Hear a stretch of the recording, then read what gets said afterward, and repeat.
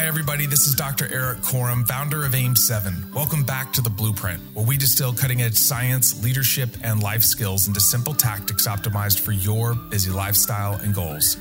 We're back with Dr. Alex Auerbach, whose previous Performance Mindset series was one of the most downloaded series of all time. And if you haven't listened to episodes 210, 215, and 216, you'll want to go back and check them out. As a Senior Director of Wellness and Development for the Toronto Raptors, Alex utilizes his experience of clinical care, crisis intervention, and performance consultation for professional, collegiate, and Olympic athletes to create performative changes. Today, Alex provides you with 5 evidence-based steps that build resilience and will help you thrive under adversity and grow and evolve against the odds. Alex explains why self-awareness and reflection, in spite of how we're feeling in the moment, is critical to this process, and why doing so sets up a space to propel us forward and unlock our greatest potential. This is one of the most practical episodes on the performance mindset that we've ever done on the Blueprint, and I took a lot of notes, and I'll be leveraging them for myself, my family, and my team at AIM7. But before we get started, if you haven't already done so, please take 2 seconds and hit the subscribe button on whichever listening platform you are joining us from, as this is one of the best ways you can support the show. So now to my conversation with Alex. So let's lean in and learn from the best. Alex, I want to talk about resilience. And you have a 5-step process for building resilience. I don't think we can talk about this subject enough in the world that we're in, as crazy as it is, as much as it's changing. So let's unpack this process. What are these 5 steps? So first, I can't take complete credit for the 5 steps, right? The steps are evidence-based steps that people can take to self-reflect on adversity and ultimately bounce back stronger. And so for me, this all started with trying to figure out what resilience actually is, right? It's a word we throw around a lot, and people think of it as like, oh, you just get through the hard things, or maybe it's you bounce forward, or maybe it's you deal with adversity and you come back stronger. And the definition I landed on that I liked the most, that resonated most for me, was this idea of seeking growth even when conditions don't support it. And so it's not necessarily that there has to be some like major adversity that you have to overcome or some trauma that you have to have gone through to be building your resilience. It's just this attitude, this mindset, this approach of I'm going to try to grow and evolve, even if there's things happening in my environment or in my world that aren't the most conducive to that growth. Mm-hmm. So that could be an adversity, but it could also just be like persistent kind of crappy conditions, right? There's a lot of ways that's kind of every day for most people. Exactly. And so it's like, that's just the world, but there may not be this clearly identifiable event where you're like, oh, here's this adversity. Here's this thing I definitely have to be resilient about. We're kind of practicing this all the time. And so then it was from that point, it's like, if that's the definition I'm using, how would I actually be seeking growth, right? It sounds nice, but what would it actually look like?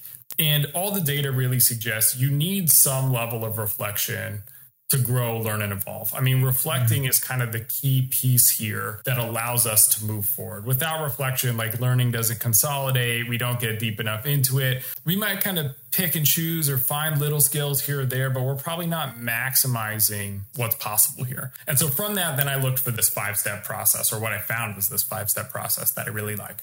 I want to pause for a moment to make you aware of a unique resource available to you. If you're looking for information and resources to improve your mind, body, and recovery, then sign up for my free weekly newsletter, Adaptation. Every Friday, you'll get an email from me where I'll bring you cutting-edge science and tools you can use now to improve the way you look, feel, and perform. So sign up now by going to www.ericcorum.com or by clicking the link in the show notes. So step 1 is identifying the trigger, right? It's figuring out like, what is this thing that you are trying to grow through? That could be, like we were talking about, environmental conditions. That could be a specific stressor that you're navigating or dealing with. It could be relationships. Yes, relationships, a good one, right? There's a lot of different things that come up that could be this sort of trigger moment that now we feel something or we're dealing with something that we have to manage. Step 2 is to identify the feeling or identify what it is that this sort of trigger brings up in you. It's essentially like, what is it that you actually need to cope with, right? So it might be prolonged stress. If you're talking about a relationship, it might be a difficult conversation. So that might bring up sadness or disappointment or nervousness, frustration, or your mind might start racing because you're now thinking about all the different ways this relationship could evolve. There's lots of places where this particular trigger, a trigger, could lead to some kind of internal turmoil is maybe too strong of a word, but like internal thing that you're needing to manage, right? So you identify the trigger. Now you identify what you feel. Now, step 3 is to actively try to reappraise that situation. And what reappraisal is really kind of walking yourself through cognitively, like really the framework is this a challenge or is this a threat? Most of the time, that initial trigger, that initial response, we all kind of have this tendency to respond like there's something threatening here, right? My favorite example, if you want to use the relationship example, is like sending a text message to someone you love that just says, we need to talk, right? There's no one that reads those words. And yeah, exactly, right? There's no one that reads those words and is like, oh, that's not a threat, right? We all immediately feel concerned. You're like, tonight is going to be a very long night. Yes. I'm not sure I want to come over anymore. But that reappraisal is the process of actively sort of working with yourself to see the opportunity here, right? It's, okay, what could I learn here? What strength could I demonstrate? What's the opportunity embedded in this trigger and this response, right? Like you're trying to sort of coach yourself into responding more adaptively. Then the 4th step is to think about, okay, now that I've gone through this trigger, this response, and I've tried to reappraise, if this were to happen again in the future, what would I do? What would I do differently? How could I better cope with this? What would it take for me to manage this more effectively, right? And we can all, even if we're managing a stressor super well, there's probably all of us have things we could do that could sort of make that 1% better. And so this step is really figuring out like, okay, if this, then that, right? If this happens in the future, then what do I do? It's a very clear, like what psychologists would call implementation intention. It's a if-then rule or plan you put in place so that if this trigger comes up again, you have a different set of responses available to you. And then the 5th and final step is to identify and cultivate any resources you would need to make step 4 come to life, right? So if it turns out you responded really poorly because you were just overtired and you've been going through a lot at work, and now this relationship concern bubbles up and you snap and it's not the way you want to handle it. Well, one resource you might identify that you need in the future is better sleep, right? But it could also be that you need ongoing social support or someone else in your world to sort of offer you care. There's lots of ways that you can figure out what the resources are. And really what we're after is figuring out how do we make this more adaptive, more effective response we've just identified in step 4 come to life. And again, be proactive about it so that the next time this trigger comes up, we know exactly what we're going to do. You know, going back to the beginning of this conversation, you said the word we need, or you said the phrase that we need reflection. And as I'm listening to these steps, this is a lot of internal awareness having to take place. You have to be aware. You have to identify. You have to identify a trigger, a feeling, actively appraise the situation. Think through the fact, if this happens again, how am I going to respond? How in the world do you create space to reflect?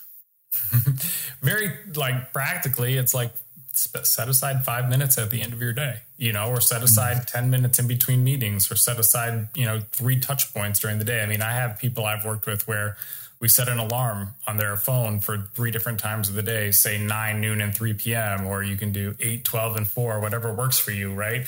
Where you just kind of pause. You pause and you take stock of what's gone on so far. Where's my energy? How's my mood? What's impacting me right now? What am I still thinking about? What am I stuck on? What do I really want to accomplish in the next block of time? But it's really about being intentional and creating that space for yourself. I mean, it's not going to happen on its own, right? So you've got to slow down and you've got to create this opportunity.